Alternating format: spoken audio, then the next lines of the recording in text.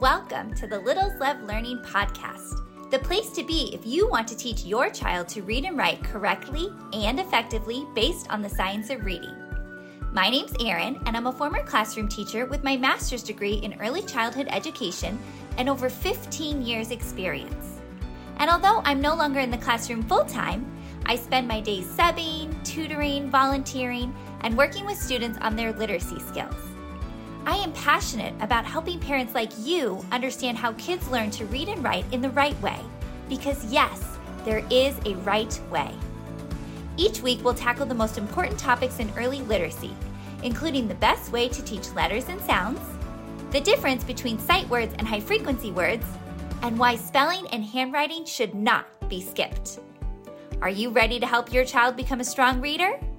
Then let's dive into today's episode.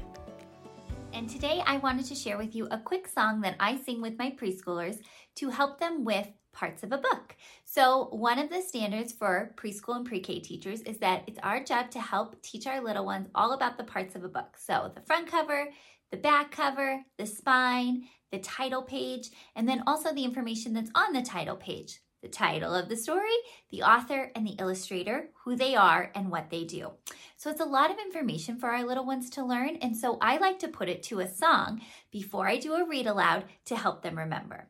Now, full disclosure, I did not create this song. My daughter's kindergarten teacher is a phenomenal teacher, and she used to sing this song every time she read aloud in class. So my daughter would come home and sing this song, and I would hear it when I was in the classroom volunteering, and our family just adopted it because we loved it so much. So now I sing this song with my preschoolers before we read because it's a great way to help remember those important parts of a book. So no matter what book you're reading out loud, I just have an example here, How to Catch a Dinosaur. Before I read the story, I like to sing the song, and it goes like this. This part of the book's called the front cover. This part of the book's called the spine cover. This part of the book's called the back cover. And this part's called the title page. And then we talk about what is on the title page. The title of this story is How to Catch a Dinosaur. And then we talk about the author, what the author's job is, writing the words of a story, and we say who the author is, and in this book it's Adam Wallace. And then we talk about the illustrator, what the illustrator's job is, drawing the pictures, and in this case it's Andy Elkerton.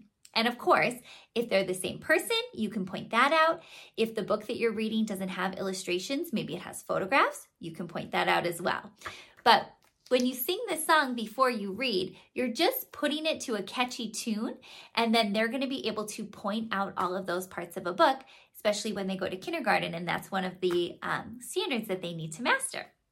Now, if you are reading a book that doesn't have a title page, which a lot of board books don't have title pages, like this one, this is how I sing when there's no title page. This part of the book's called the front cover. This part of the book's called the spine cover. This part of the book's called the back cover. And this book has no title page. Oh no! So we make a big deal out of it. There's no title page. What are we gonna do? So then we talk about when there's no title page in a book, you can find all of the information that's usually on a title page on the front cover. So then we would talk about the title of this story. In this case, it's If I Could Keep You Little. And then we talk about, again, the author, what their job is, the illustrator, what their job is, who they are. And in this case, it's the same person for both author and illustrator is Mary Ann Richmond. And side note, if you have not read this book yet, it's so, so good. It actually makes me cry every time I read it. So if you are a parent and you are interested in a great book about our little ones growing up, this is a great book. Highly recommend it. So there you go. It's just a quick and easy song. I sing it before every read aloud with my preschoolers. They catch on super fast, then they sing along, and then they're able to point out all of the important parts of a book. Thank you so much for joining me in today's episode. For more information on helping your child learn to read, head over to my website, littleslovelearning.com. While you're there, don't forget to join my email list so you stay up to date with all things early literacy. You can also find me over on Instagram at Littles Love Learning Blog. Happy learning!